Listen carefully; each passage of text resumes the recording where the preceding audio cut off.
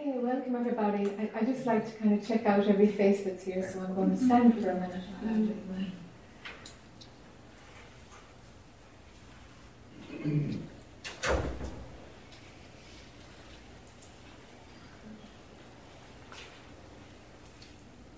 Tita, you're very serious looking. I am. Yeah, got your serious face there.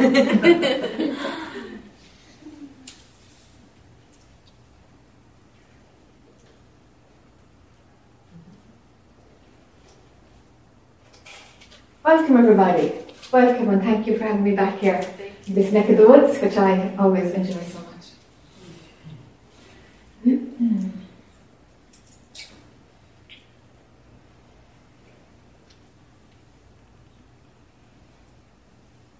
So see if you can just come out of your head.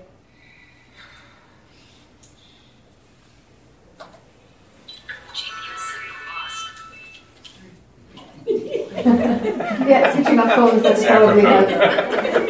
Put them on silent or something.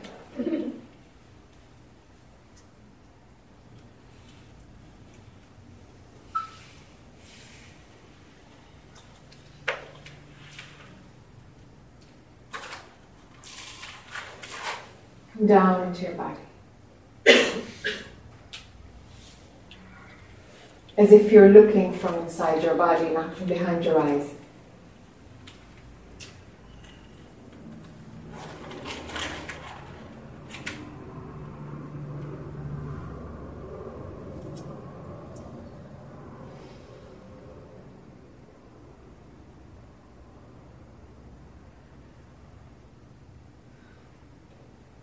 I'm going to talk to that part of you that's perceiving from a place that's not originating in your brain.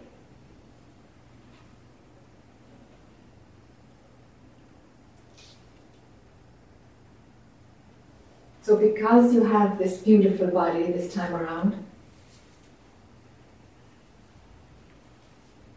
it comes with it this whole package of neurology. This whole nervous system. It's absolutely beautiful, but it distorts how you hear, how you perceive, how you understand, and most of all, it distorts your own identity.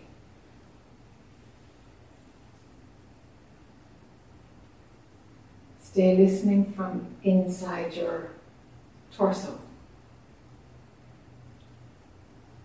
Stay listening from down deep, even deeper than your belly. Maybe from your pelvic bowl, if you're listening from there.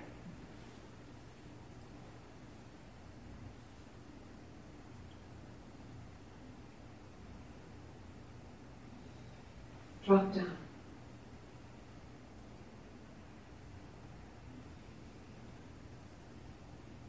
Whatever you've known to be true, always. And you mightn't have words for it. And there are no words for it. And that's okay.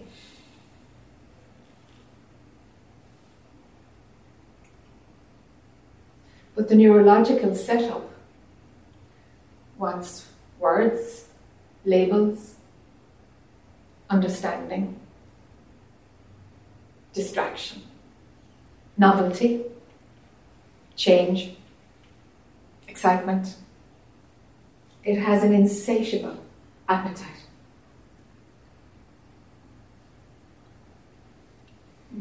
But that's just the mind.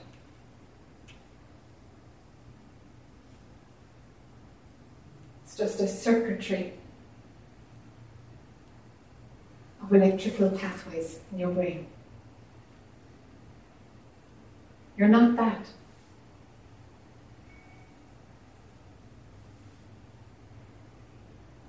Down deep inside you,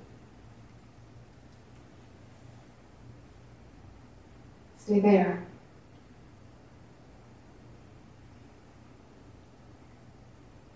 And if you ask down deep inside you, well, what's wrong with this?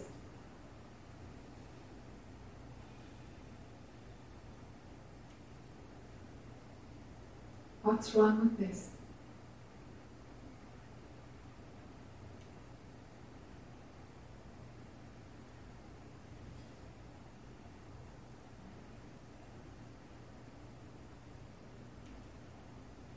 If you get a few sentences of an answer, then your brain has cranked up a response and it's taken over. And you've shifted to listening to your brain instead of the core of your being.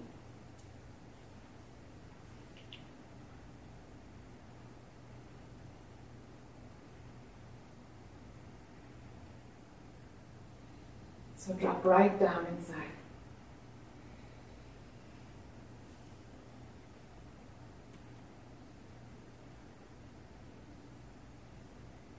For most people, when we ask, what's wrong with this? Or, what do I need now? What do you need now? You might get no answer, and you might get the word nothing.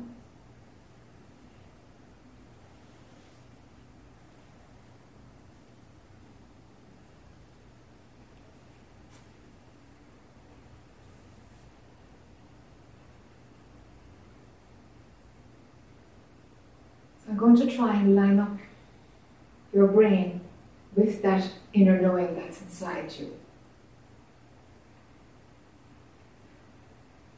If we can encourage our brains to bow down to the inner wisdom that's inside us,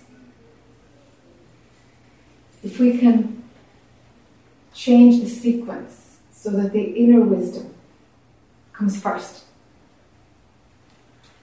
and that what's created out of matter comes second. And the brain is created out of matter.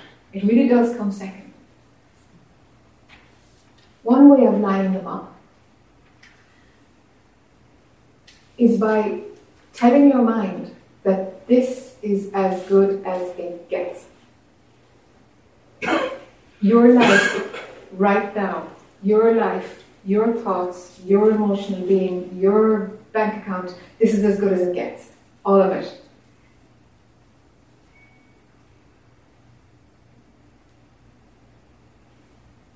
But when the mind is constantly rejecting the way things are right now, it's not still enough to drop in to pure consciousness itself. And we tend to look to the mind for answers, and the mind will only look to external things for answers. So we're off in that cycle of being lost in the story of our life.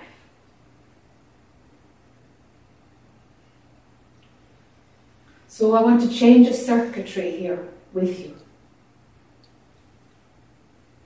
Inviting your mind to accept the fact that this is as good as it gets. This is as good as it gets. This is as good as it gets.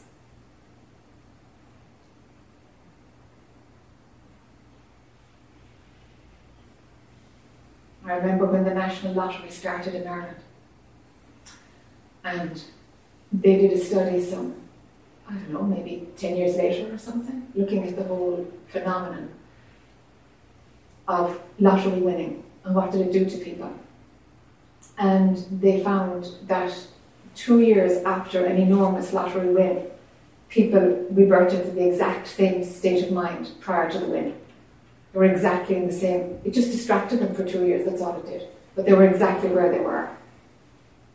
Whether they had more material possessions or blew the whole lot, it really didn't matter. They were saying, actually I feel the very same as I did before the win. It took 2 years for the chaos to calm down.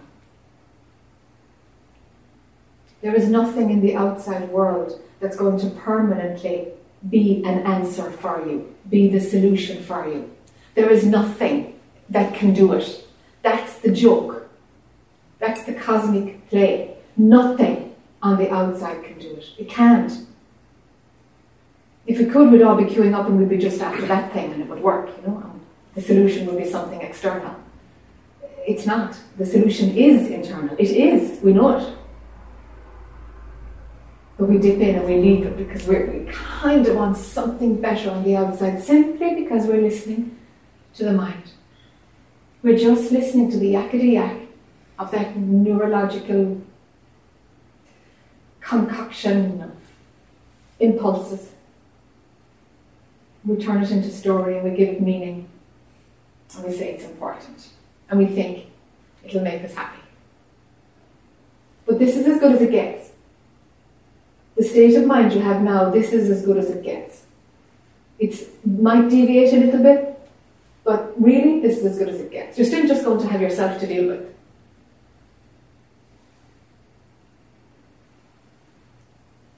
Give your mind permission to accept that this is as good as it gets.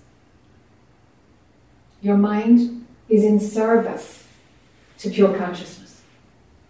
Whatever that is for you, that which underpins everything, that which is the same in everything, that which moves everything, or that which is nothing with a capital N. I mean, it's nothing, totally nothing.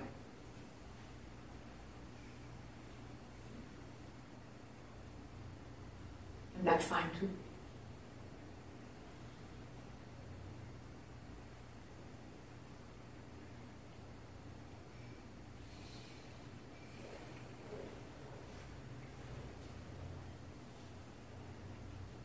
So what if your mind is to serve the core of your being?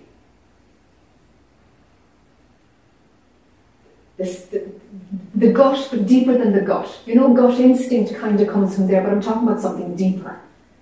So whether you have a strong intuition or not, go deeper than that. That kind of still, solid rock or a cushion. It can appear as a cushion, like a soft landing place. And it doesn't have any story, you see. But yet, it's full of wisdom. Yet it directs everything. It just doesn't have to think about it. Doesn't have to think about it. Hooray! And what do? We say, no, my mind has to be in charge here, because we're so used to having our brains running the show that we don't listen to this automatic movement forward, and we imagine that by superimposing our thinking system on top of it, we'll do a better job, actually. We'll improve on it. Joke is on us, folks. The joke is on us.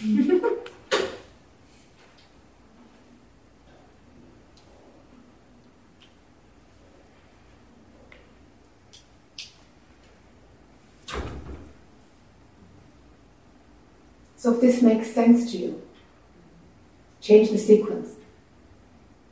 Is your mind going to bow down to that which moves? That, you can call that beingness, you can call it the core of your being, you can call it God, you can call it nothingness, you can call it the emptiness. Any label at all will do.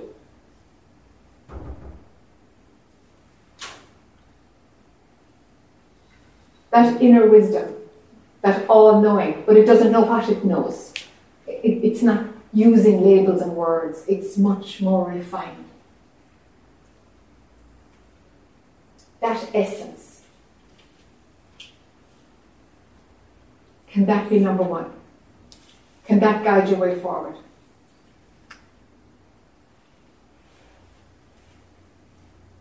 Your mind is going to do its level best to sabotage that. But it's up to you. Where are you looking from? Are you down here, or are you up in cuckoo land, from someplace from the chin up there where it's just crazy, wacky, fluttering, yakety yak, any story will do. What were you thinking about 3 minutes ago? You don't know. What are you going to be thinking about in a minute's time? What were you thinking about 2 thoughts ago? Gone. Oh, but when you're thinking it is very important, because it gets all your attention, no? Look at it, it's so fickle. You know, it's just so fickle. Don't listen to it. It will always be busy. It's always going to be saying some old garbage. But the thing is, you know, let the volume be lower. If something else that's deeper is driving the body-mind mechanism, your character, your personality, if something deeper is actually taking the initiative all the time, it doesn't matter what it's saying. It will automatically be turned down because your attention is gone back to source. It's not just up here from the neck up. Your attention is inside.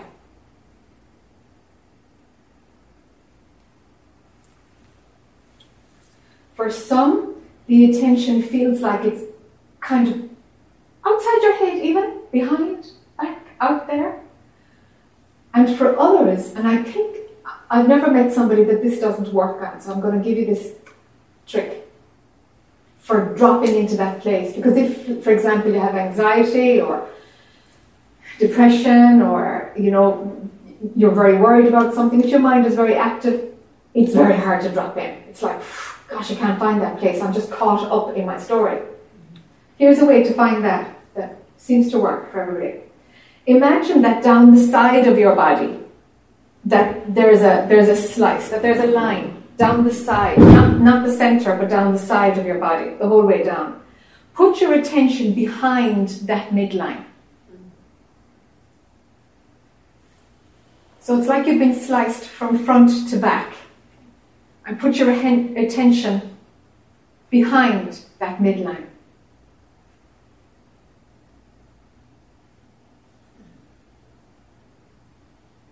It's kind of the God place, It's a great little technique. It does something to our neurology, and thump. You're listening. Can you find it? Yeah. It's a lovely one. You can do it anywhere. And the more often that you practice that, it's like, whoop, drop back. The more often that you practice it, the more you're listening to the mind actually reduces. The volume of the mind goes down because you're not invested in it. All your attention isn't there, promoting it to find the new. What's next? Or let's go back to yesterday. The speed of your mind slows down because you're not feeding that with all the blood supply. You're just not sending your life force there. Put your body behind that midline. Put your attention behind the midline down the side of your body.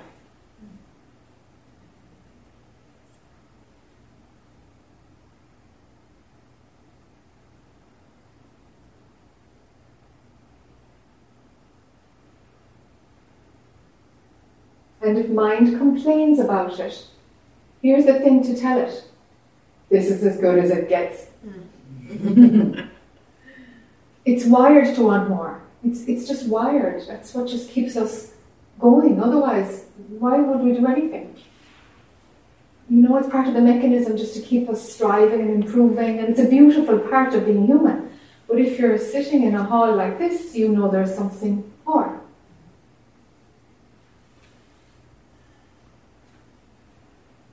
And you'll have the maturity enough to actually continue with your life without just, I'm just going to lie on the sofa and wait to wake up because I don't have to do anything. It's like, it's not quite like that. Life continues. But where are you looking from? What are you invested in? What's driving the ship?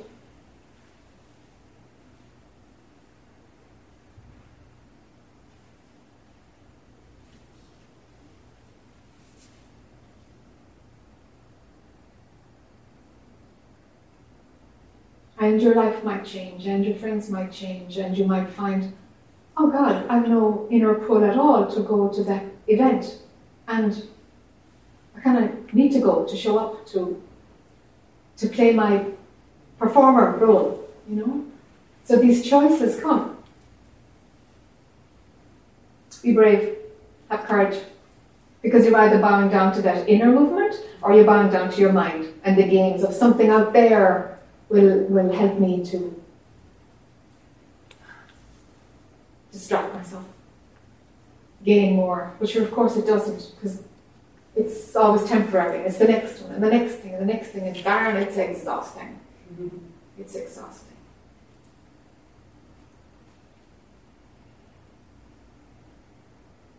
So a shift in our lifestyle does come. It comes. And somehow it's okay. The fear of it is worse than actually the change itself, The idea of it, as usual, the mind's version of what will happen is worse than the actual event itself.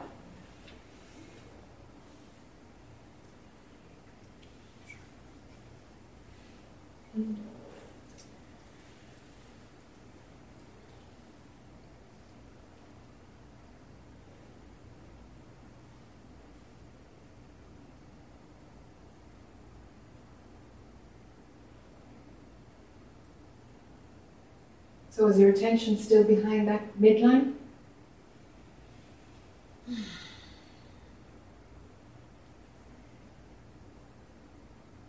And if mind pops up, oh, will I remember this tomorrow? Oh, this is great, but gosh, it's kind of boring. You know, what time is it? Shiver and start asking questions. It's like, it's okay, this is as good as it gets. This is as good as it gets. This is as good as it gets. It's very important when the mind cranks up, do you give it your attention or do you not? You've got to be able to kind of crack that one and say like, I see you, mind, I see you, there you go again, I see you, I'm not buying it. No matter what it comes up with, I'm not buying it.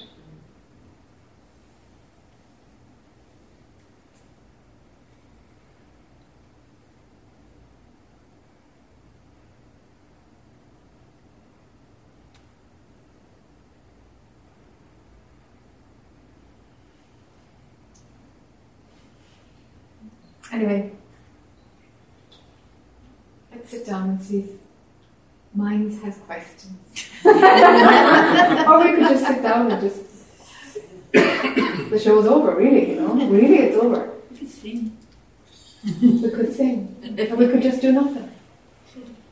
And watch the boredom come up. And watch the distraction come up. And watch the anger come up. I paid for this, I can't just do nothing. You know, like, this is what mind will do, no? They'll turn any kind of garbage, like anything at all. Whatever your value system is, your sense of right and wrong, they're the most potent ones. They're the most potent ones. The ones that bow down to your own value system. They're the ones that catch you every time, because we tend to be attached to our value system. So even that has to go.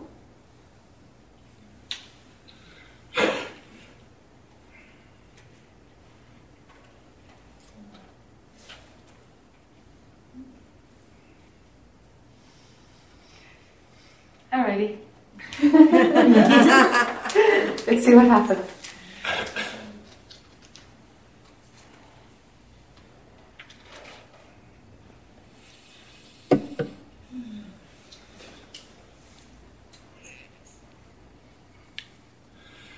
Somebody wants to come up, the chair is open. Sure. Am I being recorded? Yeah. Okay, so why would that bother you so much? What's the mind have to say about being recorded? Somebody I know might see it at some point. And what's the worst thing about that? If it's my family. What's the worst thing about your family seeing it? Exposure. And what's the worst thing about exposure? Think less of me. Great. So your self-image will get hammered? Yes. Do you have the courage for that? Really? Really? You're at satsang and you don't have the courage for your self-image to be hammered? Not in that particular way. Okay, so your mind says you don't have courage. Pure consciousness itself, the inside essence, doesn't even engage in that dialogue. No, it doesn't. Yes, it doesn't. It also doesn't engage in the dialogue of wanting to come up with. Correct? But yet, it might come up anyway. Mm-hmm. That's the weird thing.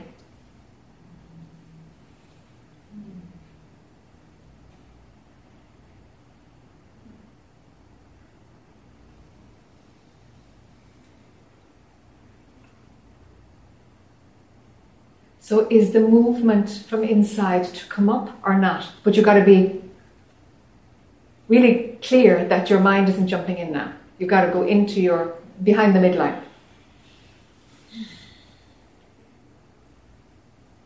And see if it moves your body up to the chair.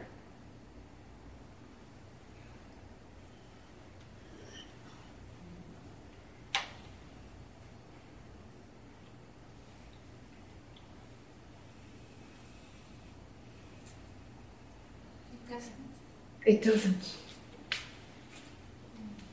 It might later. All right. Great. Let's see what cooks. Because it's all about that. It's all about pure consciousness only. Not concepts driving your way forward, but what you really are.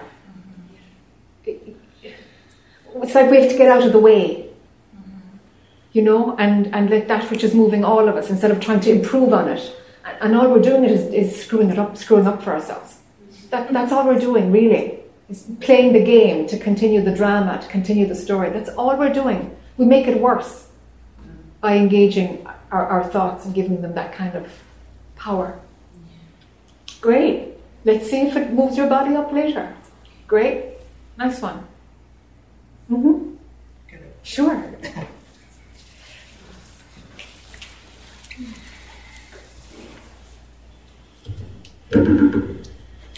Hi. Hi.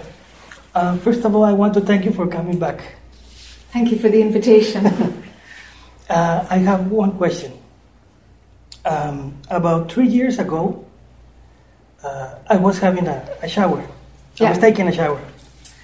And suddenly I opened my eyes, and then I was like in the back. My body was like right here, and I couldn't find myself. I don't know where I was, but I was seeing myself. It was like I was there, but I was also like over here, I don't know where. Yes. And I came out of the shower, and I saw people that were in the room, and I certainly realized that they weren't real, and that anything wasn't real, but that just like hit me real hard, and I became afraid. Fear came. Yes, I became real afraid. Yeah. Because there was my wife there, and I said like, she's real? I mean, I don't know how to explain it, but that happened, and a lot of thoughts started to come up, but they were like appearing and dissolving, like that. And before that, I was totally identifying suffering. And I was seeing the thoughts like that really dissolving. But there was one that catch me. It was this thought. Is this it? Is this it? Is this it? Because I experienced the fear. It was a lot of fear. But there was also a lot of tremendous peace. Tremendous peace. And bliss also in there. And also the fear in my gut, a lot of fear, a lot. And like I said, that thought came, is this it? Is this it? And I was looking in the mirror, in the bathroom, is this it? Is this it? And I don't know when, but I became totally identified with the body again. Yes. And that happened. Beautiful. Yeah, but that happened there. But the next days, I was, like they say, in heaven. Yes. In heaven. It was like heaven on earth. Yes. But later on, a day come, the next day, and then the next day, and I started to identify with all my thought processes again. Yeah. And almost everything came up again. Several things were burned. Yes, okay, good. Yes, because I used to drink, and that immediately went. And I was a bit of a heavy drinker. Okay. And that fell away. And some other things. But I became identified with the body again and with the thought process, and I started suffering again. Not with the same intensity that before. Mm-hmm. Not like that. Mm-hmm. Just in some days. Mm-hmm. So my question is there a way to come back to that place again? Have a shower. Yeah, I tried it. Probably a few hundred of them since, but it doesn't work. Sure. Yeah. So yeah, it's beautiful. It's not been the same. Yeah, it's not been the same, but there's this identification going on. Yeah. And since then, I started watching all the YouTube videos and listening to know what happened, Yes. and reading books for about 2 years now. Yeah. Very good. Because that happened 2 years ago. Yeah. And so now I don't... You know what happened, though? You know what happened? Do you have an understanding that you're happy with? Okay. I think I know, but I'm not sure. If that makes sense, I don't know. I think that there's a place in me that haven't accepted that, integrated that. Yeah. But it's in my mind. I know it's a thought. It's a thought. Yes. That is only telling me that. Yes. And I sometimes believe it. Yes. Yes. Yes. The fact that things have burned out, that you, when you came back in, you didn't quite fit this exact same mold. Some parts of the mold were broken down. Yes. So you didn't quite fit. That's the integration. That's the integration. So it's never going to feel totally integrated because the mold is, you don't fit the same mold. Okay. You see? So it's going to feel like you haven't fully integrated it. But that's a symptom because your baseline mold is different. Some things burned away. So you can't click into who you were. So you're not going to feel like you fully integrated it. You see? Yes. So when we have big spiritual experiences, it feels like they're not fully integrated. That's the characteristic. It's like I can't fully integrate it. I can't because some part of me is gone. My baseline is less. Me as a human being, there's less of it there. So the template has changed. So that's it's not fully integrated. That's that part. Okay. So what I'm interested in when people have experiences like this, two things. One is that you'll never have the same experience again because the contrast between who you were, the heavy drinker guy, identified, lots of suffering, who you were, and you going into pure consciousness, the outside of all of it, the distance between who you were and the outside of all of it will never again be as big. Okay. You see? Yes. Because something broke down and you were more evolved when you came back. You see? So the distance will never be as big. So it'll never be as dramatic again. Okay. Okay? And it's important to know that because it kind of makes you stop searching for bells and whistles and fireworks and that experience. You can't get it again. You can't. Because the gap is less and less now. You see, as you do the work and listen to YouTubes and you're at it. You're on the road, you know? Yes. So you're going gradually on the path now. Gradually, another little bit. And some changes we might notice and some changes we don't. You see? So the contrast is less all the time. Okay, so the second thing then is I'm always interested to see what was it that mindset that got you interested in mind again? Okay.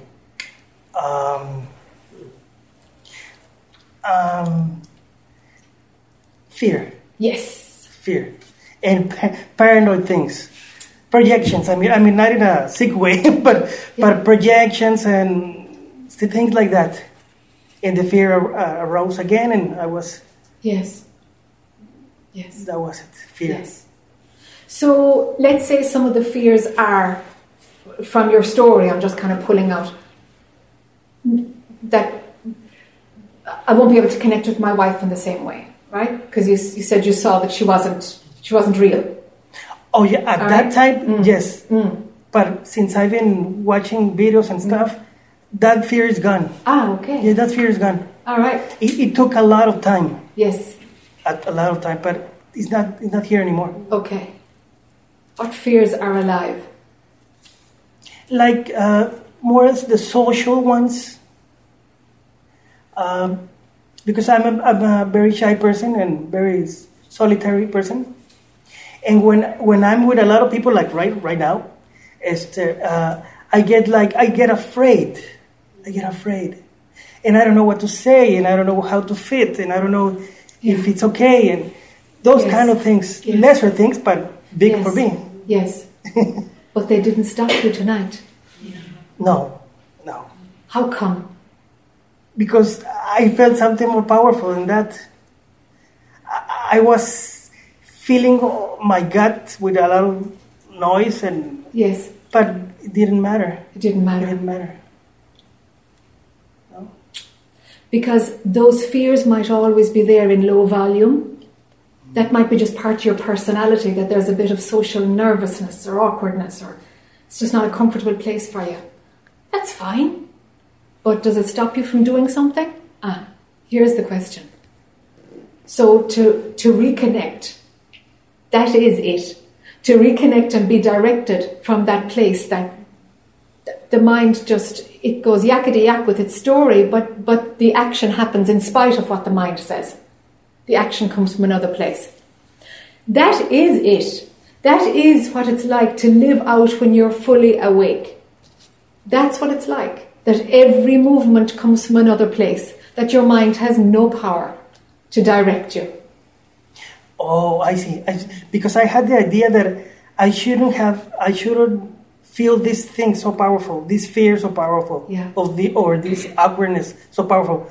There is this thought that yes. I shouldn't feel like this. Yes, they're fine. Every expression of being human is fine. They're all there. But do they, if we're identified with them, if we're running the I story, then they will direct your action. You'll obey those thoughts. But they can still be there, but you still put yourself in a scenario in front of this group of people. You still took the action, and the other movement is stronger. Mm-hmm. So the volume is lower.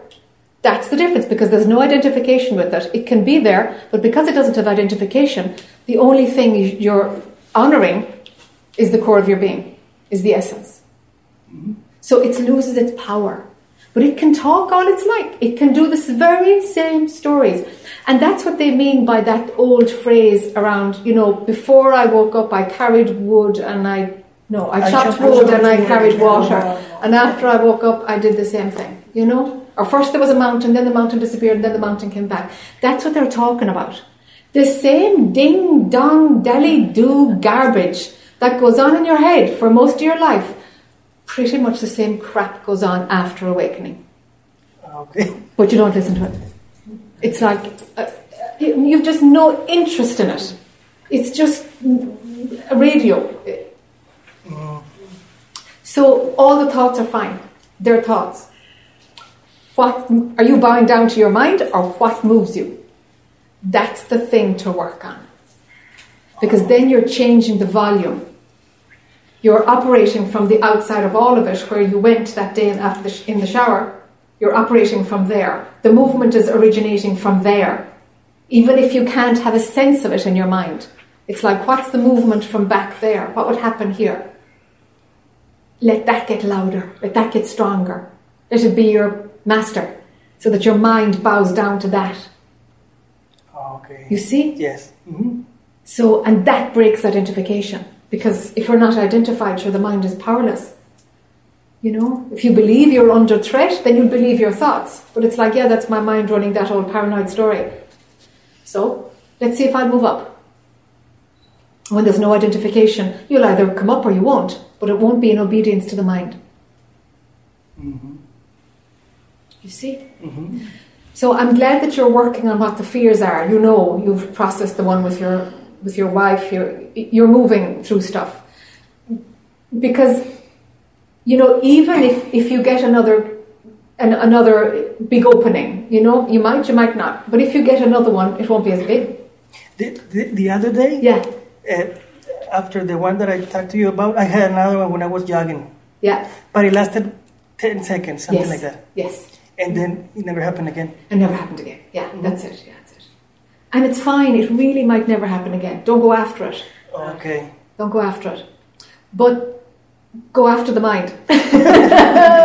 Believing your thoughts. Letting them be in charge of your experience. Whoa. That's what we stop. And that's every single moment. Mm-hmm. It's like, whoa, my mind is doing some crazy garbage now. Like, just drop that story. All right, what's going on from the deeper place? And what you're doing is you're just giving space for the wider view to act through you. And it might do nothing. It might be just, actually, I'm just going to sit here because there's nothing happening. Because that has happened. Because days when I there's nothing to do. I mean, yes. There's nothing to think. Yes. There's nothing to engage in. There's yes. nothing to talk about. Yes. And I just stay in silence for long periods of time. Yes. But then the mind comes back and drags me. Well, Yes. I allow it to drag me. Yes. Do you know why you allow it to drag you? Like, does boredom come in? Does some sense of I should be doing something? What's the belief? Yes, that I should. All right. I should. Yeah, we usually have beliefs that are hidden that trigger us to believe a thought. You see, because if you're believing your mind, it's like, okay, what was the belief that I didn't even see that was active before I jumped into my thoughts, before the mind dragged me? What was the belief? Go after this layer. What are the beliefs? You believe that, I should. It's better if I... So, is it, I don't know what word to use because I'm not too good at English, but is it correct if one idea is very obsessive and I cannot drop it, is it correct to go to therapy for that? No, to therapy, of course. To psychotherapy, and you can do anything you want to do. Okay. You can do anything. Okay. See if the movement comes from the deeper part of you, and it might bring you into therapy. Yep. To like, I need to unravel this. But if you're doing the therapy route, go in to unravel something, and when it's done, get out. Yes, that was what I was thinking. Yes. Yeah, and it's like, this is about some nut. I haven't seen the core of this. Yeah, go and get that pulled apart. Yeah, pull that apart, and you'll find the core belief and get out. It can be more practical. Oh yeah, it's very practical. Yeah, and it's like a laser into a hard nut. Yeah. You know, it's like cut into this one. What's the core of this? Because some things won't drop, and you're like, this one I can't drop it. I can't. It just pulls me in every time. I'm stuck in the story every time. Yeah, use any method at all. Okay. Yeah, any tool at all that you have available to you. Okay. Yeah. Okay. Yeah. It's.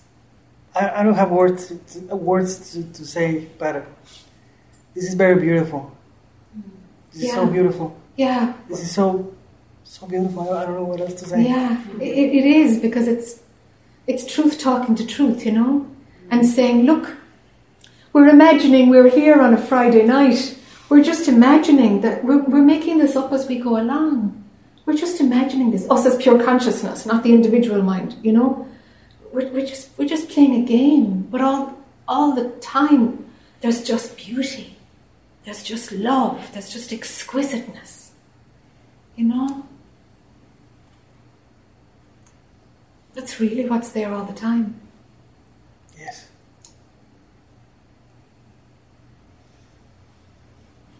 Thank you very much. Yeah, thank you. Yeah.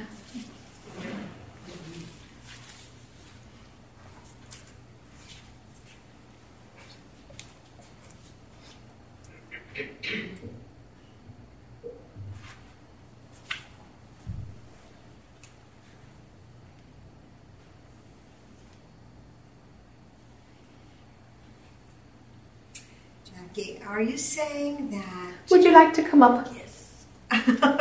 Yes? Yeah. Yes, let the body come up. Thank you. Hi. Hi. You look so perfect. Yes. Are you saying when we put ourselves behind our other half, that is a practice to begin to slip from our mind into our more conscious... This is consciousness we're talking about? It's consciousness, yeah. Okay. Yeah. So if we begin to purposely practice this, Yes. we can become more conscious. But that's different than awakening. Is that right? So awakening is when... Well, actually, different teachers call it different things. So an experience of awakening is like the last gentleman said. It's like, woof. He just knew he wasn't the guy that his mind was telling him he was.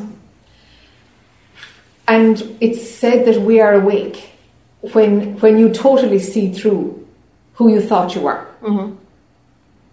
So doing something like that, what it does is it changes your neurology, because when we awaken and it becomes permanent, we use our brain differently. So this, I'm always interested in techniques that help to rewire the brain. Mm-hmm. Do you know? Reciting mantras helps, for sure, it helps. But it's just not that easy in our culture. It just doesn't come easily. So I'm always kind of trying out what works, what changes the neurology. Because when I look at somebody, I can tell if they're running a nice story or not when they're talking to me. And it's like I can see where they're at. And when somebody speaks from their attention is back there, there is no self-referencing happening. None. The running the functioning of the world through its impact on me and how am I doing here and me, myself, I. That stops. So when we stop using the self-referencing network for some time, it tends to burn out simply because we're using other neurological pathways. And the brain is plastic, is the word that they use. It's reshaping itself and rewiring and running different networks all the time. And some of us notice the burning out of the self-referencing in that, like, that was actually the moment of no return. From then, I never believed that I was Jack again after that, for example. Some of us recognize the moment and some of us don't. Mm-hmm. It's like, I don't know anything about anything happening in my brain. I just haven't believed a thought for years. Haven't believed my own thoughts for years. And I know I'm not this person. And I don't know when the shift really happened. Mm-hmm. So for a lot of people, it's like that. Subtle. Subtle? Softening. Yes. Yeah. So I had an experience when my mother passed. I was with her at home, and she was in a hospice bed and with hospice nurse. And I never really quite understood it. But I was standing on the terrace outside of the room, and something hit me in the back of my head and flew ahead of me. I thought it was a bird. And the nurse called me in, and my mother passed. From that moment on, for probably 3 or 4 months, I was in pure rapture. I felt as if she had taken me partway with her. Yes. And, yes. I mean, it was just the most magnificent way to live. Yes. And there was no self-referencing at that time. Yes. And then it slipped back. I slipped back, or whatever happened. Yeah. And then 5 years later, I was with a healer from Brazil, and while meditating, the top of the tent opened up, and I saw, well, for lack of a better word, spirits, like ghosts, just happily hovering around. And again, I went into that rapture for several months, and then I'm back again. So, and I notice from what you said tonight that I've been chasing that again. It's like, this isn't it. This is not where I'm at, where I'm living, what I'm doing. I'm just waiting for that next hit. So then recently my baby brother passed. His wife is here in the audience as well. And I asked him to take me with him. I said, take me with you halfway so I can experience what you're going to experience, and just then I'll come back down again. And you know, it happened again. And it lasted again for a couple months, and then it's gone again. But I do chase it. I feel like now my mission in life is to chase that rapture. Crazy, huh? Mm-hmm. Yeah, I know. So I think tonight what I'd like to do is to kind of blow that myth. Fantastic. Yeah. Yeah, because it's painful. It's like Yes. nothing's it. Nothing is it. Yes. Yeah. Yes. Okay. Yes. So it's a very interesting way to be given a glimpse. You know? And really you're kind of, you know, being gifted something from somebody's transition, because so much light comes in, especially if we know we're going to pass, if we're accepting it, if we're some way okay with it. It doesn't happen quite so quite so dramatically with a sudden or a tragic or a murder or something like this. It tends to be kind of turbulent. Some resolution is needed. But with passings, such as you said, yes, they're giving you a gift, totally giving you a gift. It's like somehow you're traveling with their energy field through their transition. Right. Most people can't sustain the elevation that they get through the process of dying. They usually can't sustain it. It's just in comes the crap and they drop. Just the same as us. Yes. We have a lovely experience and we're like blissed out or whatever it is, or just it's clear. Everything is clear for a few months and in comes the crap. It's the same thing when somebody passes. They have to do the work until it's done, you know. Some of them stay, but simply the same as here, some people get a glimpse and they stay awake. It's not the norm. Okay. It's not the norm. No, most of us are on the progressive path, chiseling away. Yeah. Okay, incrementally. Incremental, yeah, incremental. But every now and then, a chunk, you know. So, yes, waiting for somebody else to gift it to you, you might be waiting. You might have to drive the ship yourself. Ah, okay, I like that. Yeah. You know? Yeah. Otherwise, you're going to be hanging around looking for people who are. What a thought. Look at me. What a thought. That's perfect. That actually releases me. It does release you. Yeah, it does. releases Because me, you're not yeah. dependent on anything external. No, absolutely. Yeah. Oh, that's beautiful. Yeah. Okay. One other thing was Yes. the day my brother passed, my sister-in-law was with me, she nearly left with him with a heart. She had a complete heart issue that day, correct, Mary? And we, energy. Yeah. we thought she was going as well, and we asked them to cut it out. Yeah, let her hear. Yeah. She's got another bit to do. Yeah. And is that a possibility that happens with people? Yeah. Okay. Yeah. I'm complete. Yeah. All right. So you're going to drive the ship yourself? I'm driving this ship home. Yes. Good for you. So the other important thing to do is if you can get some insight, and if you can't, it's fine. If you can get some insight into what made you cruise back into the old self-referencing stories again. Yes. Maybe it was just laziness. Yeah. Just like it just kind of happened. Right. Because you just didn't know to be kind of vigilant and watching it and saying, okay, I'm going to hold on to this new neurology now, actually, this new perspective. I'm going to work at keeping it because the mind will do its best. Really, the world will do its best to pull you back in. That's really another way to say the same thing. Mm-hmm. That's clear. I have noticed, though, enormous, inability to integrate. Yeah. And also a softening around many things that you would really I couldn't tolerate before. Yes. Those incidents happen. It's like now it's just, those things just, I'm able to let them be. And it's a very peaceful place. Yes. So something's come from it. Yes. Here's another reference point that might help you. Get really soft. Okay. Really soft. Mm-hmm. In every part of your being, become soft, pliable, malleable, loose, fluid. Get soft. Every part of your life, get soft. Wow, that's a beautiful piece. I like that a lot. Yeah, it would help you. I know. Yeah. Thank you so Sure, much. you're very welcome.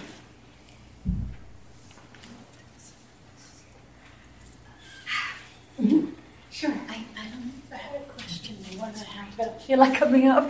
That's perfect. Sorry.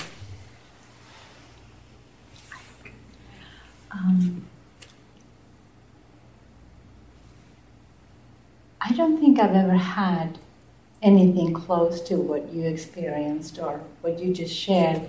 And so there's that chipping away. And lately I've really been in such peace and okay with everything, like this is it. Yes, this is it. And it's beautiful. Yes. There's no more searching.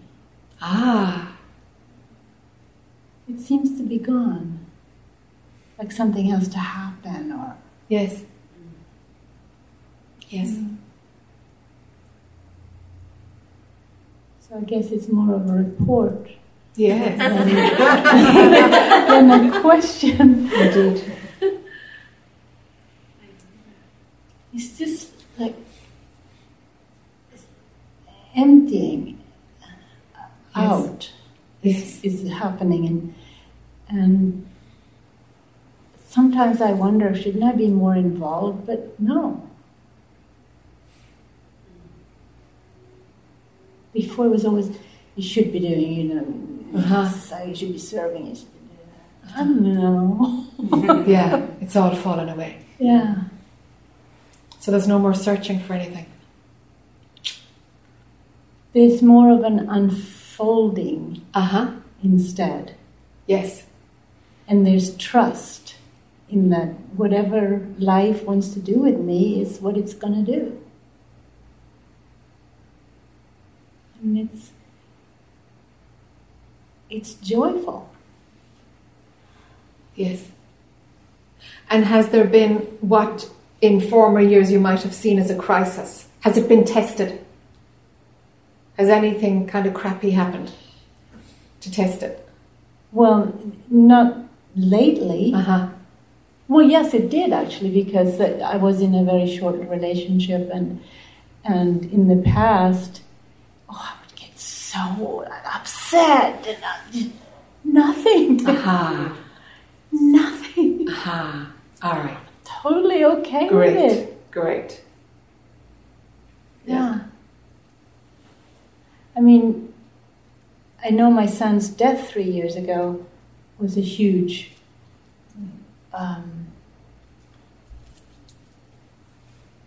crisis, and it did open me up too. For sure, it cracked you wide open. It really cracked me open. It did, yeah. It gave you a great gift, you know. Yeah, I know. So I'm just disappearing, I guess. Yes. In just its own time. There's no big horizon or blissful states or anything like that. It's just very nothing. Is it ordinary? Yeah. Yes. It's very ordinary. Yes. I guess that's just what I wanted to share. Yes. Are thoughts believed? Not very long. Yeah. They come and I see it, and then there's just a drop. Oh, who sees that? And then it doesn't engage. Some, it can, but not. It doesn't disturb me like it used to. Okay. Because they're there. Yes, they're there. But they don't disturb me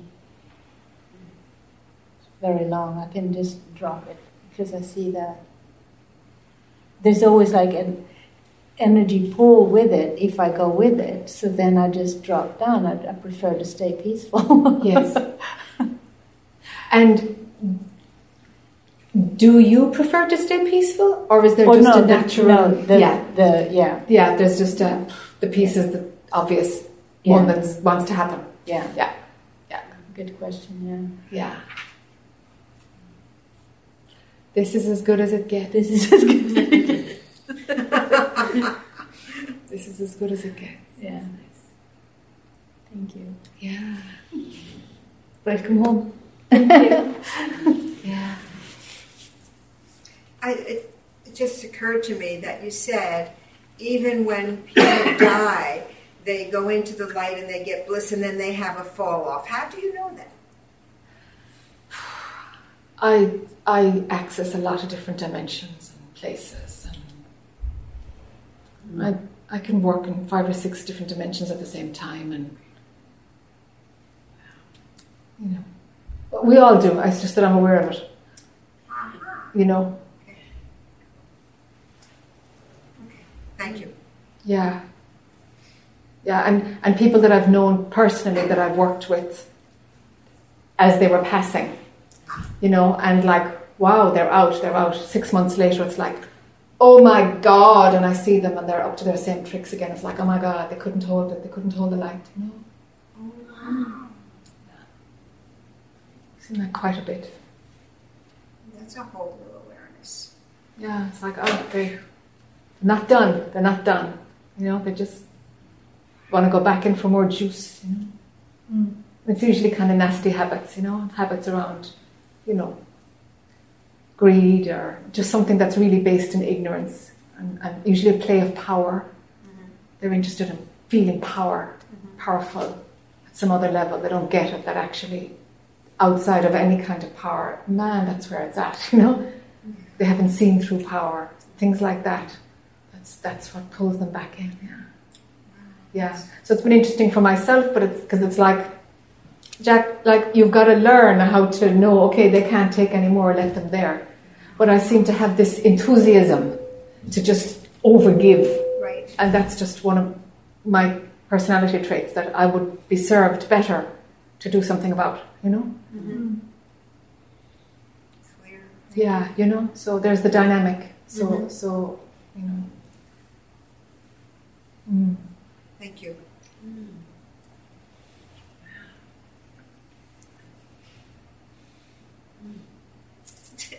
Yes. So then it would behoove us to work this lifetime to rid ourselves of these character defects, I would say.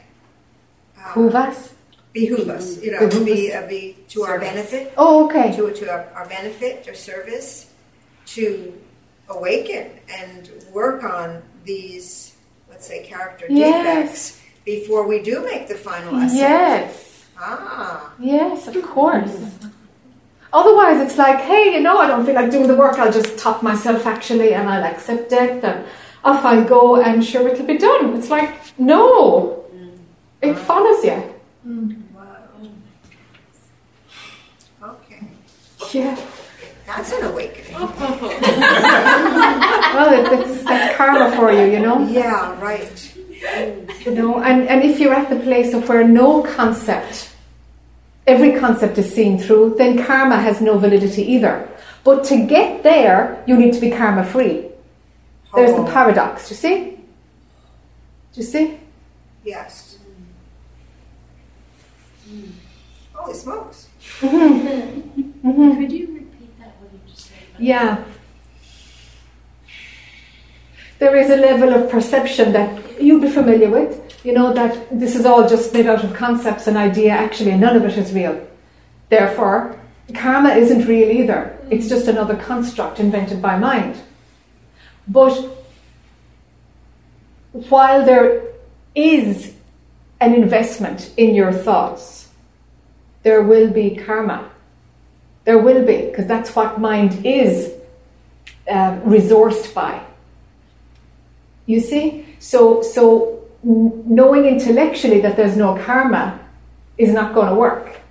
But clearing your karma gets you to a place of seeing that there never was any in the first place. You see, it's an interesting paradox. It's like we just can't cheat ourselves. We can't play intellectual games. We just can't do it. You know, it's not honest. Actually, we can't, because consciousness has integrity. We can't bypass it. You know, it has an integrity and an honesty. We can't short circuit it. You know. You know.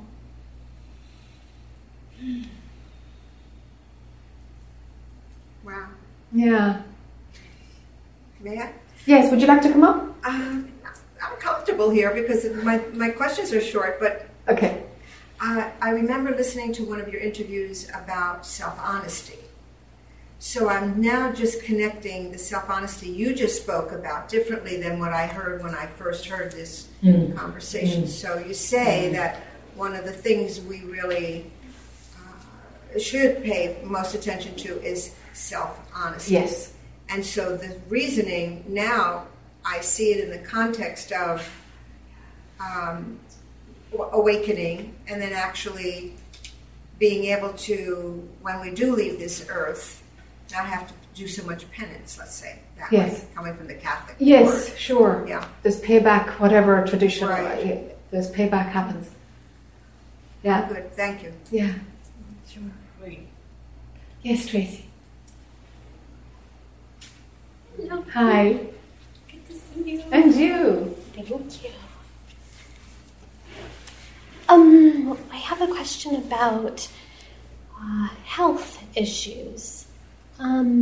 Because it's something that I'm sure other people can relate to. It pulls me back into the physical, and I can maybe play with it a little bit. And like if I have a really bad headache, I can take that step back and not identify with that pain.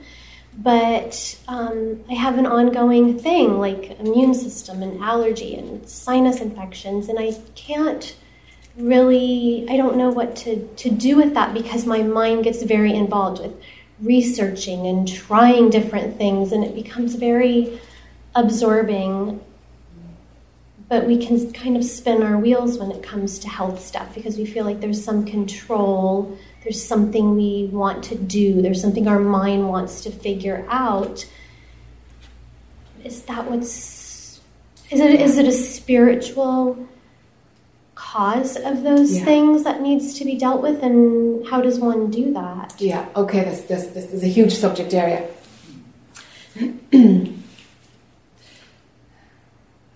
Everything can teach us something. But is there always a spiritual lesson in a health issue? No. Sometimes it's just cause and effect. Dust mites, allergy, or it's just a simple thing. Right. It's kind of interesting to I don't know, look up medicine cards or do I Ching or do whatever, something to kind of, okay, is there a spiritual lesson in this? Sure, it's food for the mind and it's interesting and it might give you a new insight. But I'm really interested in getting the division between the body is in pain and I'm fine. Do you know that place? All right. Can you, regardless of the symptoms that are coming up physically, can you stay there? Not very long. Okay, so you have to remember and go back. Is it like a thought that makes you go back?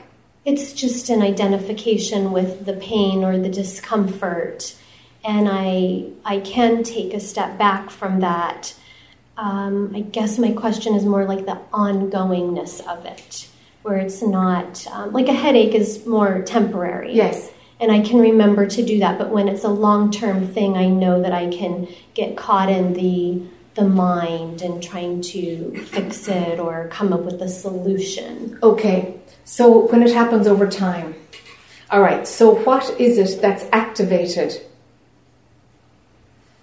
when it's over length of time? Is it like you get annoyed because it's gone on too long? Does it wear you down and you kind of lose your clarity? What is it over time? Do you run memory and you say, darn it, I'm still with this thing and it's 3 months later? All of the above. Yeah. Yeah.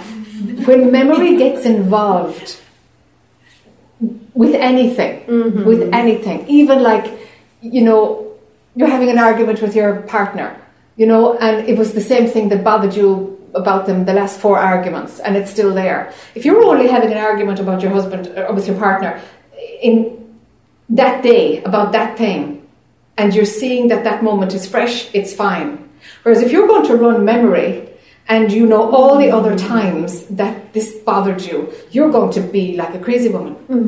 Do you know? So memory is toxic when it's used by mind to push away what's happening.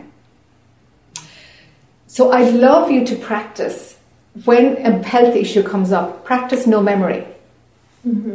So that you're not automatically running memory here. It's like, okay, it's like this for the last 3 months, but that's only a piece of information. It has no emotional baggage at all. Memory is very close to emotion, right? So it's like we've got to slice all these things off, because this is the ammunition that the mind does to make it a bigger deal than what it really is. Right. And very often that's the thing that's creating the stagnancy in our health. Okay. Do you see? Yeah. Can you feel it? Yeah. A little bit. Yeah, it's the layers. It's the layers that mind uses to make it a bigger thing. Right. Yeah, mine has a lot of fun with that. It has a lot of fun with it. It does. It does. And that's what makes us attached to less than optimum health, state of health. Do you see? Mm-hmm. Because all the other things are in there gluing it together as our story. Okay. Right? So something's happening, and it happens to be there for a while. It's like, all right, okay, can I be totally fine with this? Before we push it away and try and fix it and sort it and control it, can I be totally fine with this? Let's say I'm going to die from it, or let's say it's just going to be with me forever. This is as good as it gets. Mm-hmm. Yes? I like that. Can you bring in absolute acceptance? Because if there's acceptance, then you'll know what pure consciousness is going to do with it. Okay. Whereas if you're rejecting it, or it shouldn't be here, or the controller, Right. anything that you've mentioned, if these things are activated, no, the mind is motivating something. And you're going to be sent on a wild goose chase because it's really in storyland and it's going to be way off finding the solution. Okay. If an issue in your health has absolutely nothing to teach you, you'll either won't be bothered with it or it'll get healed. Okay. Do you know? If it's just, okay, there's no memory running, I'm actually fine if it's here, it'll either start to resolve itself and it'll like, oh my God, look what I just found, or somebody, so-and-so told me about this thing and it worked, or all the stickiness with that state of ill health starts to break down. And the universe just says, okay, you're done with that. Okay, come on, out of that. And some way forward is shown. All right. So let's see if you can be totally, totally fine with it. Is there full and total acceptance? And what's the resistance? What's the pushing away? What's the attachment to youth or good health or whatever? You know? Mm-hmm. What's the attachment? Can it all be dropped? Okay. Thank you. Yeah. See how you get on playing with that. Okay. Yeah.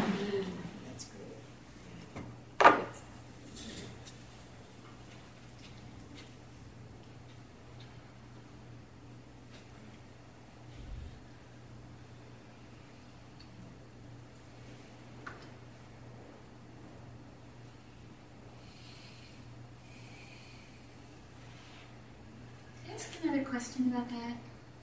Would you like to come up? I will come up there. Great.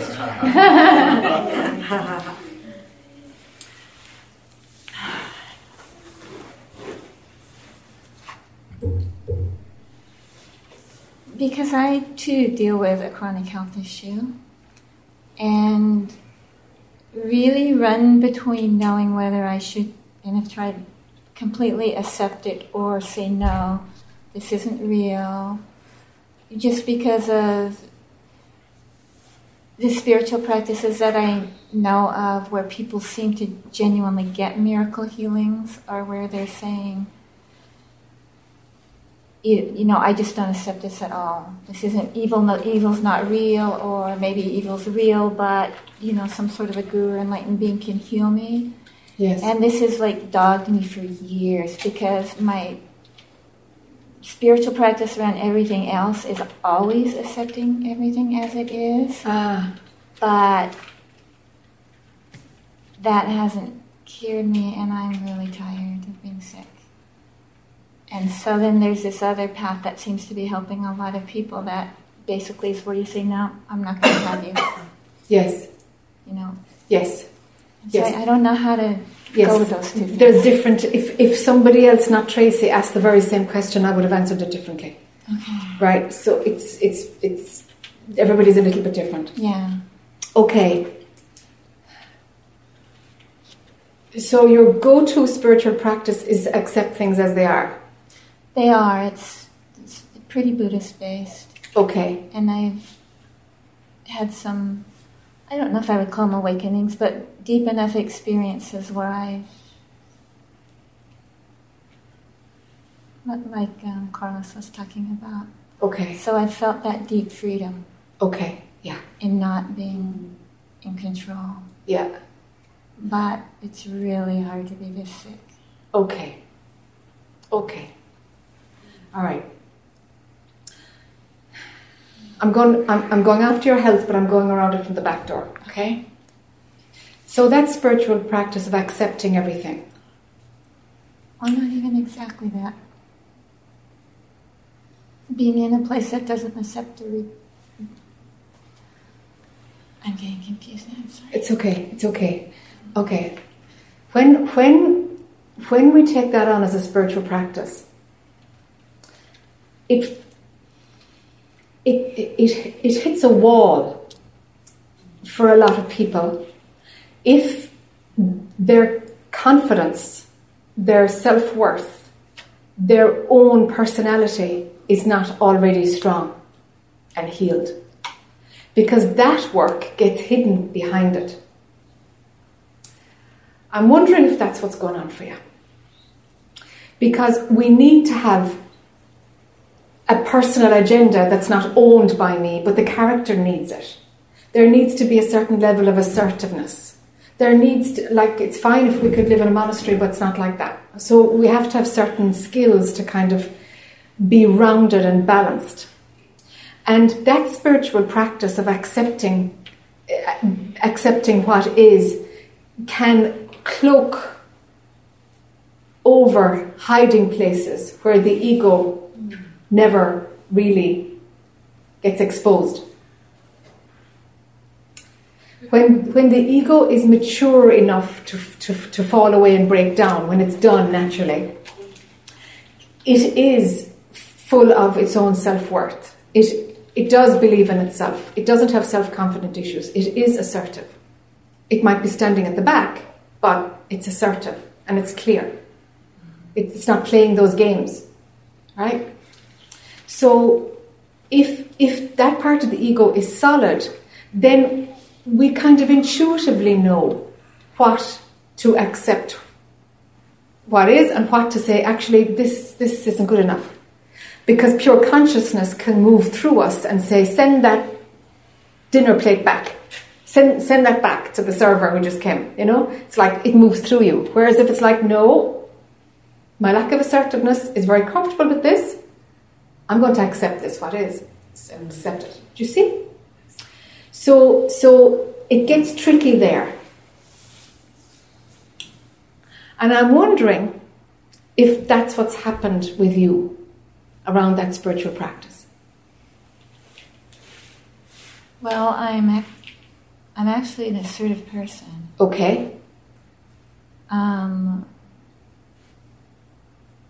But there's definitely, because I'm working with a teacher right now for the first time in years, because about 4 years ago I hit a wall where I couldn't even meditate anymore because so much trauma came up.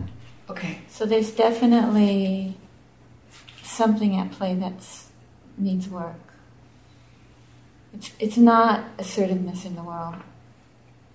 I think it's assertiveness in me. That you have or that you don't have? Just to put that into a sentence.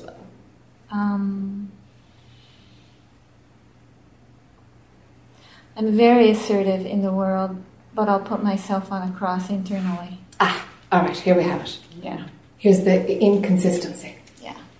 All right. Okay. I'm so glad that you have the outside world part done. That's great. Makes it easier. Well done. Makes it a lot easier. Okay, so what's the value on suffering? Are you running something that's really old around sacrificing and suffering for God, or what's the grit there?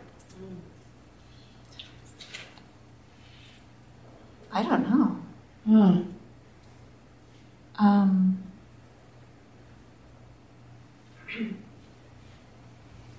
Is there an idea that if you're carrying it, like energetically, you're shifting it so that other people don't have to carry it in the world? No, I'm not that nice. Okay. Not that nice.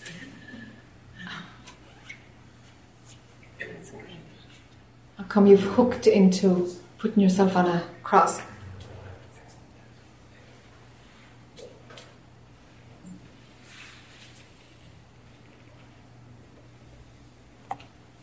What brownie points are you getting for doing that? Because somewhere, that's why we do that. Somewhere we're getting brownie points.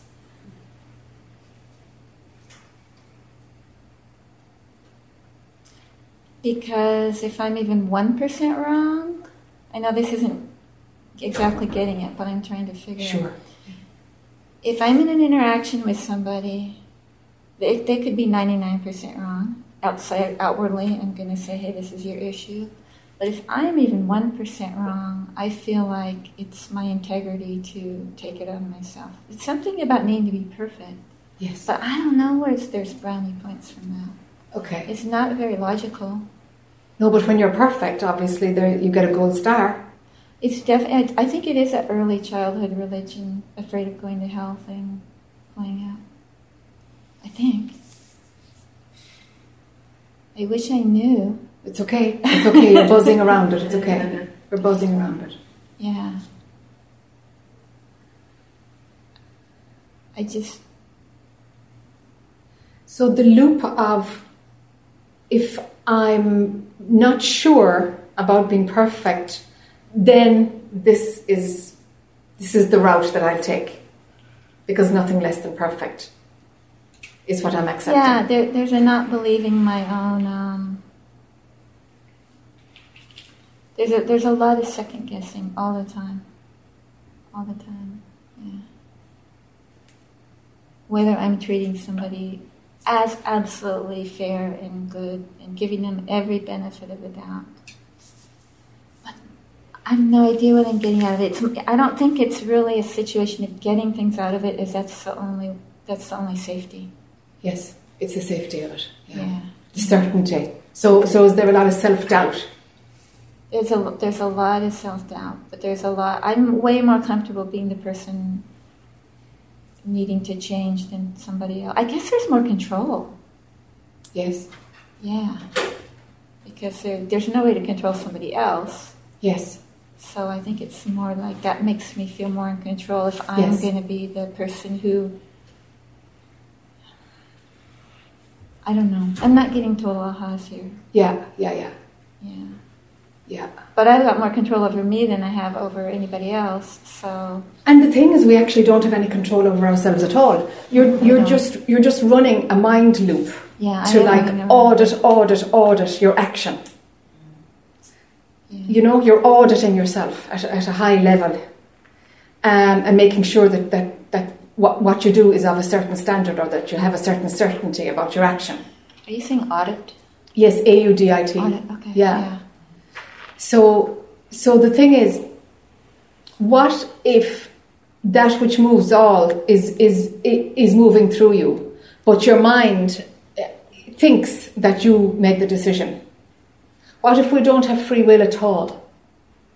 Oh, we don't. No, we don't. No, I know that. So then when your mind is double-checking your accuracy over something that it didn't even decide to do in the first place, it's a bit nuts, huh? It is a bit nuts. Yeah. Yeah. Yeah, it's a bit nuts. I just came on what it is. It's just a fear of God not liking me. Yeah. There's no question in my mind that God doesn't like me. There could be a question in my adult mind, but there's... Yes. That's been a given since I was a very tiny child. Yes. Yeah. Yes. Not sure what this has to do with health issues, but you said you were circling around. Yeah. I'm finding the root of it someplace else, yeah. Yeah. So that's it. So I have to be perfect. Yes. Which, like you said, I can't be. I'm not even a doer here. No, you're not even the doer. Yeah. And there even isn't an external God. It's just to the mind it wants to make God as an external, but there actually isn't an external objectified God. Actually, once we do this work, we're like, oh my God. It's not there. It's just another concept, but that's, that can't be said in too many places. Because it's valid until it's not valid. So there is a place for it, but I'm inviting you to the place of actually, there isn't an external objectified God either, where you're really going, where you really are, where you operate from. it's all God. It's all the same thing. And I've known that at sometimes, but I don't know it most of the time. Okay. I remember it. Yes. I remember when I knew it. Yes. But do you trust that?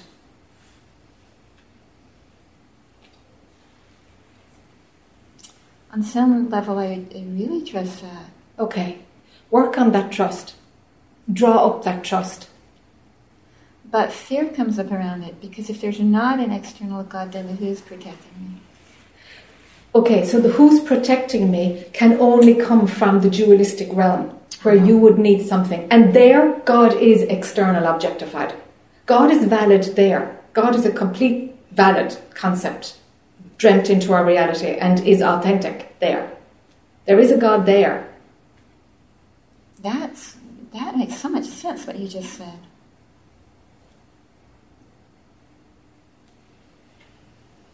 That makes things a lot clearer. Yeah, good. Because when I am deeper, more awakened,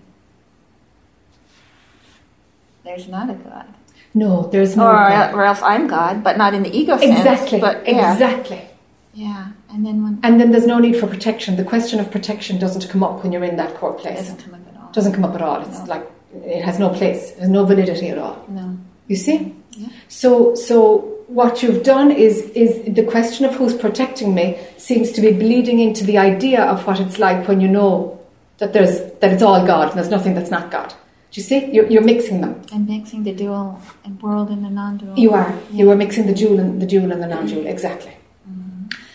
So in a way, that model of mixing them, we've seen it a few minutes ago when you're talking about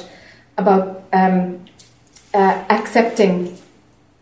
Do you see it? You see the spiritual value overlaying on top of a dualistic framework. Mm-hmm. Do you know? Accepting what is, that's fine over here. Accepting everything what is, of course. Because it can only be accepted because you as consciousness has already accepted it. And why the heck would the mind reject it?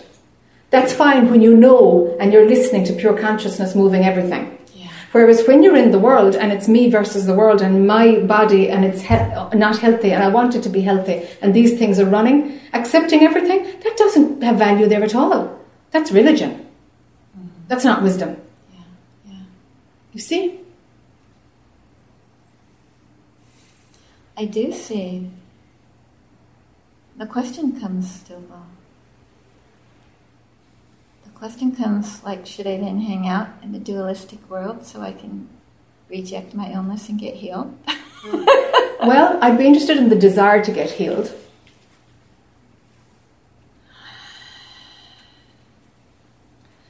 What would it be like to give yourself permission to crank up that desire?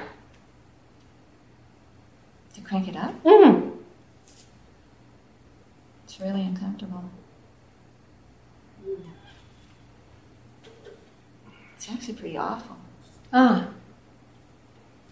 But yet, I'm cranking it up. Of course you are. You brought it up. You brought it up here because you're tired of this long-term illness. Mm-hmm. Cranking up the desire for anything is really uncomfortable. Yes, it is. Yes.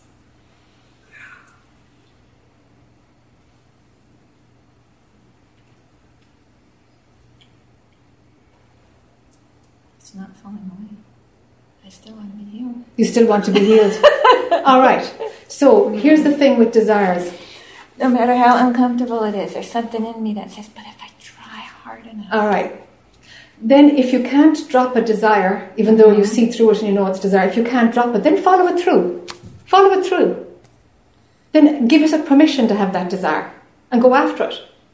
It's like, all right, okay, I'm going to do whatever it takes and drop my spiritual beliefs and go into the core belief system that I have around this illness. If that means being angry, if that means just be non-spiritual around it. Just let it all show itself. So we'll see what's hiding under the illness. That's what I'm after. What's hiding in there.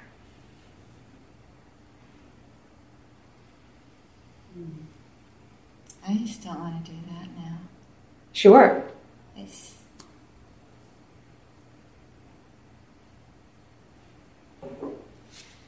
Yeah. there's no point. Ah, really? I mean, there's no point in fighting. There's no point in amping up desire. But yet, you have an illness that you want to get rid of. Yeah. So who's telling me that there's no point in amping up desire? Because the desire is there. The part that tried to magnify it. When I tried to magnify it, it's like, yeah, you're right. I'm playing a shell game here. Yes, you are. You're hiding from yourself. Yeah, yeah. I'm also a little lost. That's all right, because I'm kind of pulling all kinds of things out, and it's like you're going to be looking for something to grasp onto. It's all right. Just trying to remember what you're saying. It's all right. I can't understand what you're saying. It's giving me a challenge right now. It's okay. It's okay, because that's part of it. Because it's just like, huh? It's a bit of a deer in the headlights with this work. That's okay. Yeah. Can you come again during the weekend at some point? Yeah.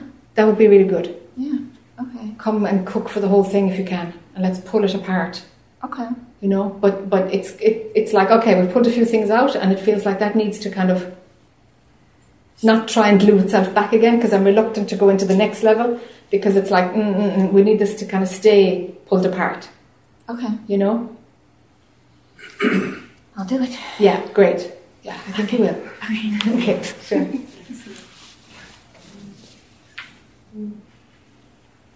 Mind is tricky, huh? Yeah. The layers that it plays, no? The layers, and pulls in ideas and, belief systems and bits of conditioning, and then the spiritual belief system, and it just turns everything around then in order to keep its own story going, This is what it can do. It's amazing. Amazing. It's just so creative, huh?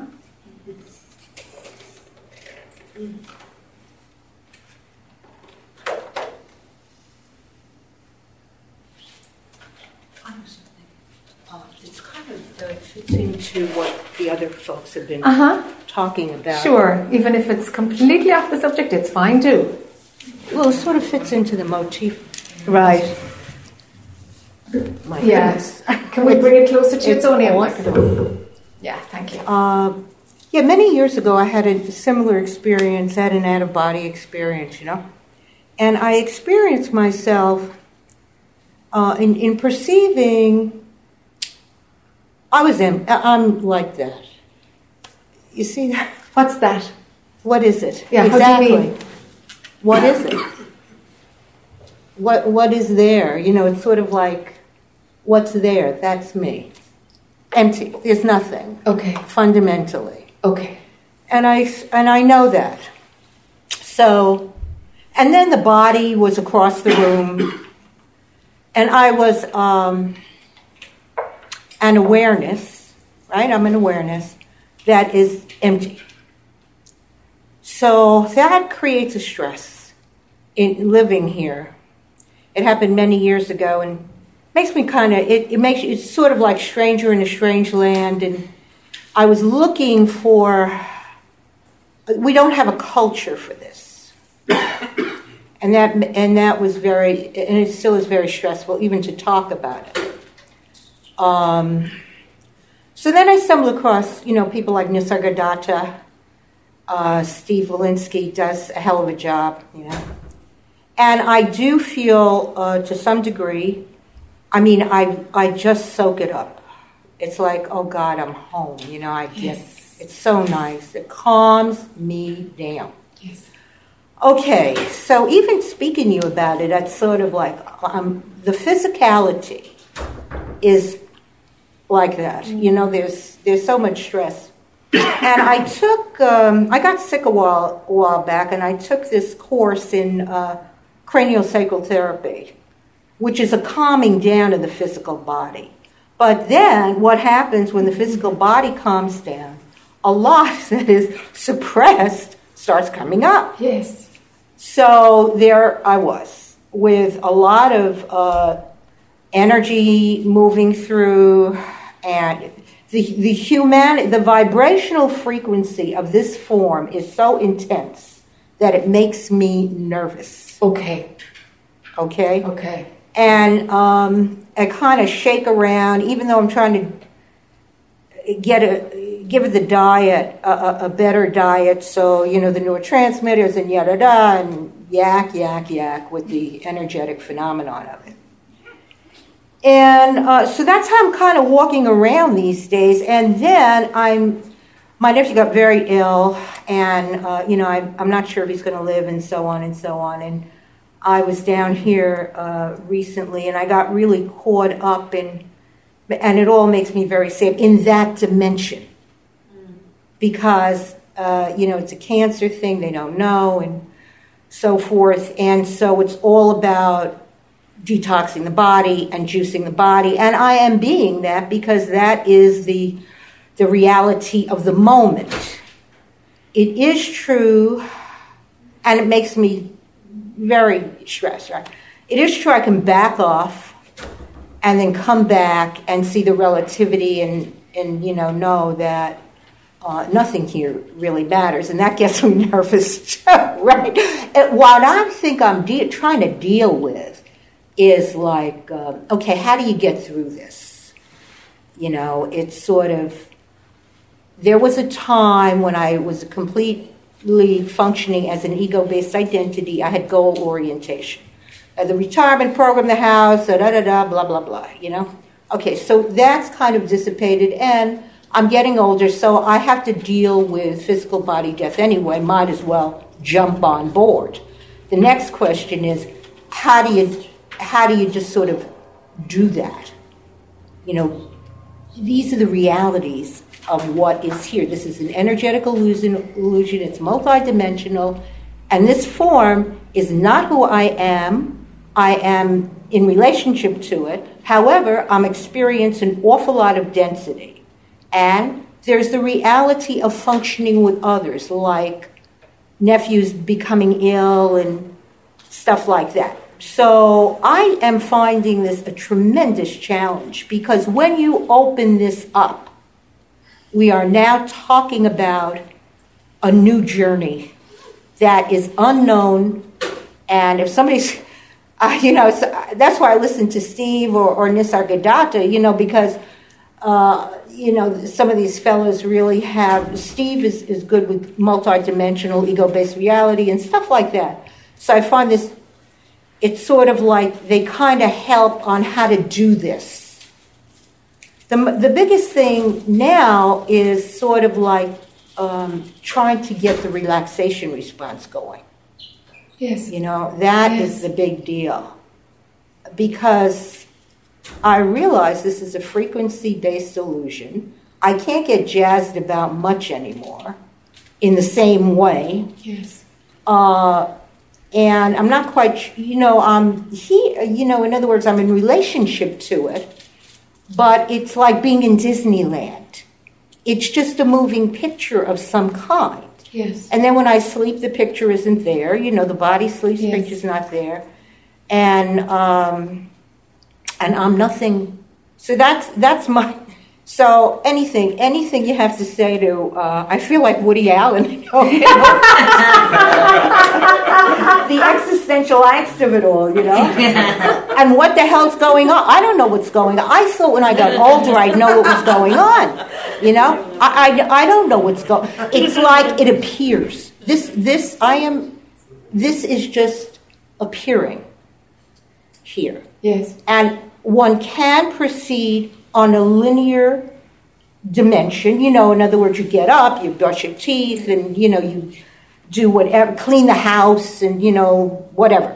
Linear dimension reality, although there's a lot more going on. That's just a very small perceptive dimensional plane. And I'm trying to kind of just be calm with what I am aware of, Just try to, but I'm trying to work through that. I think I feel a lot of misemotion about it. Misemotion, like It's not like, oh my God, it's all wonderful. Forget that. I don't have that at all. Yeah. It is it's not blissful. I mean, look, when my body got sick. I mean, my body was in terror. It was contracted. I didn't know if I was going to live or die. I know basically I wasn't going to die, okay? Yeah. But that's the body I didn't psychologically feel that way. And then when I went to the hospital, they're like meat market, Kafka, here are the pills, here are the pills. I mean, I don't know what these people are talking about. And then they want to rip things out of the body. I mean, this is a very odd place. So that's all I know. It is it's like a roller coaster ride to me. Yeah. And it opens up, and you just have to say, okay, okay. But it makes me. There's a sadness associated to it. Maybe it's a growing pain, or just being comfortable in the boots of what you're walking into, because body death. I mean, come on, everybody does it. There's no need to be frightened. I mean, after a while, it's the most normal thing going, and yet there's a physicality. And it's an illusion to begin with. So, man, I mean, what the hell is, going on here? It is so way out to me. It is way out. So what if mind no longer was to engage in existential questions? I'd be a lot calmer. Could we welcome that in? Yes. Oh gosh. Let me see. Give me a second now. Of course. Yeah. There's a lot of perceiving going on, and you're right about that. Because when you just stay in the moment, without all of those perceptions and the pictures and the energies, and not trying to figure it out, and just, okay, this is what is now, there's a calm. There really is. And I feel the breathing go. The breathing is good. Yeah. Instead of trying to figure the moving picture out, if I could just moment to moment it. It's not your gig to figure out. Yeah. If it was on your path, I'd tell you, you've got to paint it, you've got to do something about it. If I would there's no one there to do anything. Don't give me a spiritual answer now. We're talking about you phenomenally dealing with something. Do you know? That's jumping. That's a spiritual concept. Not to me it isn't. But you see, if there's nobody there to do anything about it, then there's nobody who's sitting on the chair here and there's no issue. So, end of story. But that, in truth, is the fact. Yeah, but we're talking in the phenomenal now. So let's have space for the phenomenal. Okay, so the phenomenal. Your phenomenal destiny, it's like you hit the frequency of the Woody Allens and the philosophers, the philosophers. You hit that frequency, but it's actually not your gig. I don't see it in your destiny to be someone who exposes that or writes about it or, shows people a way to work through those existential questions. It's like you just hit the experience of it, but actually it's not your gig to figure it out. You actually can't figure it out. What we can do, though, is take you away from that frequency. Well, I'll be honest with you. In truth, I don't think it is to be figured out. The illusion is not, to me, is not to be figured out. I mean, I find more peace in there's this whole perception. Yeah, so there's a perception, so what? Okay, so if we can pull you back to where perceiving happens, it's a step further back, but where the labeling of what is perceived stops. Right. Your labeling mechanism is full on as though it's a destiny thing for you. It's one of your life's missions to actually do something with it. There's a mismatch happening. Do you see? Yeah. You're driven like somebody who is going to offer some angle on that existential argument, but what the door isn't open for you to actually do something with it. right? So it must feel kind of torturous, actually. It must, because it's all churning around inside you, and you must feel like you're plugged into the socket on the wall or something, the plug on the wall sometimes. You must, because there's no place for it to go through, because it's not in your destiny to paint or to turn it into a movie or to write poetry about it. It's not there. You can't actually run it through your system. Right. So it's almost like the experience of it is being had, but it's not on your gig to do something with it. What is on your gig is to unplug from it and stop the labeling system. Right. Right? Right. The labeling is where you have yet to work. Right. So for the difference between perceiving where something is seen and something, a pumpkin, is that what they're called? Whatever. Squash. Okay. And a little pumpkin. Yeah. So the labeling mechanism, I'm aware of activating the labeling system. Right. But the place of pure perceiving where nothing is seen, that's normal. That's home for me. That's my normal MO, where I just don't see things at all. I just don't label them. I'm out and about. The mind trip. Yeah, label. Exactly. The labeling doesn't happen. And without labeling, things don't take hold. Right. We've got to get you to the place of perceiving without labeling. Right. Just being, yeah.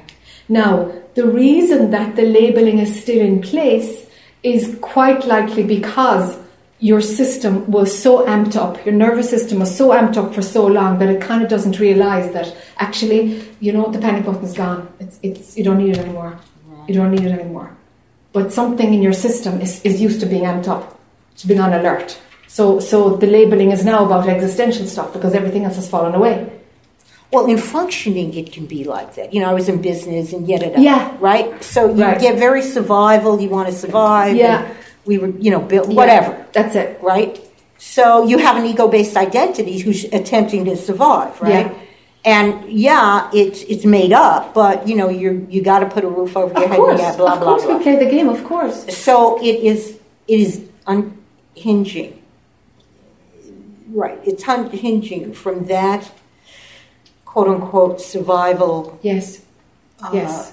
Persona. Yes. And then just chilling out in a way to... Yeah, it's winding down your nervous system from the fight or flight, from the survival mode. Exactly. And craniosacral therapy is fantastic for that. But continue to go. Like, go every, whatever you can afford. Right. Just build it in, that's your goal, that you've got to keep going in there. You have to retrain your system. But you've got to work as a spiritual practice on not labeling. Right. Find out what it is to perceive without labeling. And you'll find that you won't be solidifying life as you experience it now. You won't solidify it because the labeling mechanism solidifies your experience. Right. It's sort of like I'm still being human. I'm still identifying with the mind-body dimensional matrix. You're going into the labeling and we're trying to survive. Yeah, sure. And that's it. That's right. Trying to survive. Yeah. I mean, you'll always do that, that's what I haven't said. Knowing, like, I am really not. Survival is an illusion. I mean, but we're talking about phenomenally now. So phenomenally, we've got to bring you to a place of rest, and we've got some more spiritual practice to do so that you can see when labeling happens and you don't do it. You got to do craniosacral or something to deregulate, to reset your nervous system so that it's not running the survival mode. Yeah. Okay? Yeah. Your experience in the world will completely change if you do those things. Mm-hmm. Yeah. I'll give it a try, Mm-hmm. Yeah. It'll work if you do it. Oh yeah, completely relax. Yeah, but the pattern will be, oh my God, I feel half dead here doing nothing. And you'll find that the adrenaline from the survival will be like a drug and you'll miss it. So go into the DTs. Say, no, I'm not going there for my hit. I'm not going there. You will have withdrawal symptoms. Expect them. Expect them. And don't go there. Have a glass of water. Say, no, I'm not. I'm just having a glass of water here, and my system is going to have to learn how to go back to a blueprint. Right. Just calm down, Yeah. sister. Go out in nature. Nature has the blueprint. Yeah, yeah. Nature. It reminds us. It's constantly trying to wake up that blueprint in us, but we whiz through it and we don't see a friggin' thing. Stay in our head when we're in the park, you know. Right. Let nature tell you, what's your frequency? What's your frequency? Right, yeah. And then picking up you get into environments and The labeling is making a lot of that happening. Okay. All right, yeah, I'll give it a go. Yeah, do. It'll work if you do it. It'll work. Okay, thanks. Yeah, sure. You're welcome.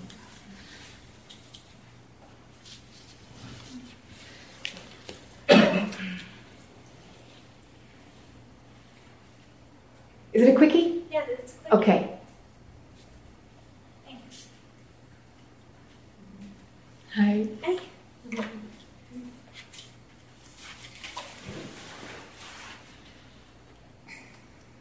So I just want you to look at me and tell me what I'm supposed to be doing and what my gig is, what my next step is up the ladder. Because sometimes I have experiences, sometimes I don't have anything going on.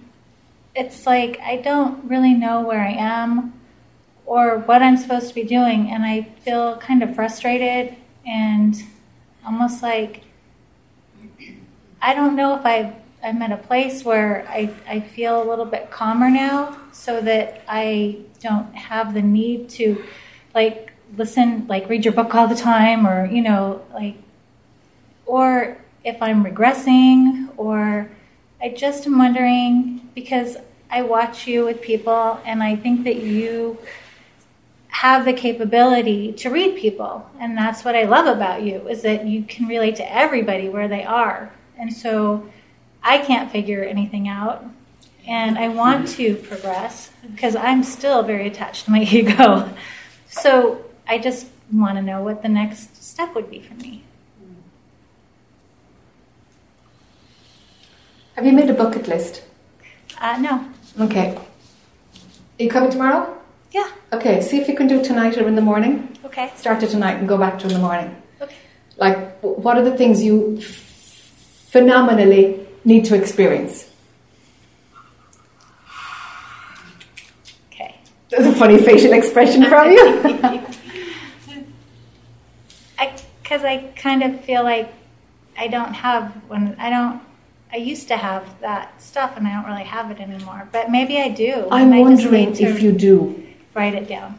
Yeah, I'm wondering if you really check in. I think what I'm feeling is that you're able to just let it go.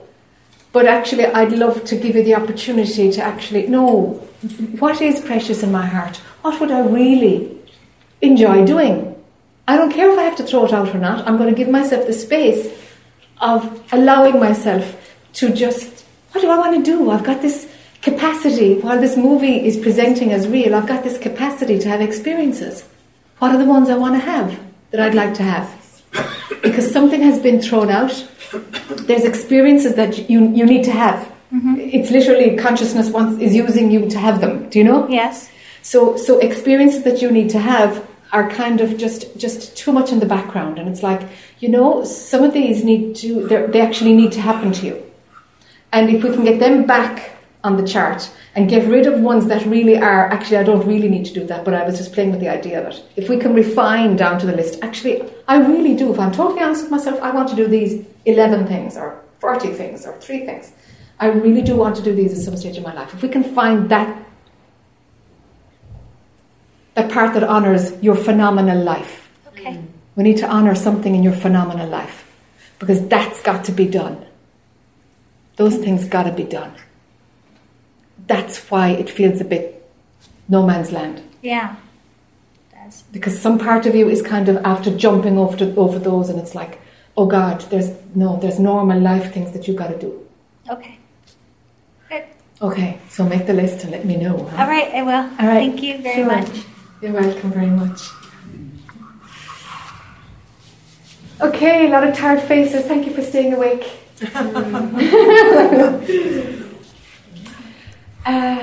Thank you for your time this evening. And we'll be here in the morning at 10:30, and we'll continue on until 5. We'll take tea, coffee breaks and a lunch break organically at some point during the day, and we'll do the same on Sunday. I hope you can come, and let's just do this dance and see what we unravel. Huh? And thank you for supporting each other and for holding such a nice space. It's something that's quite unique to Carlsbad. So thank you. Good night, everybody. Good night.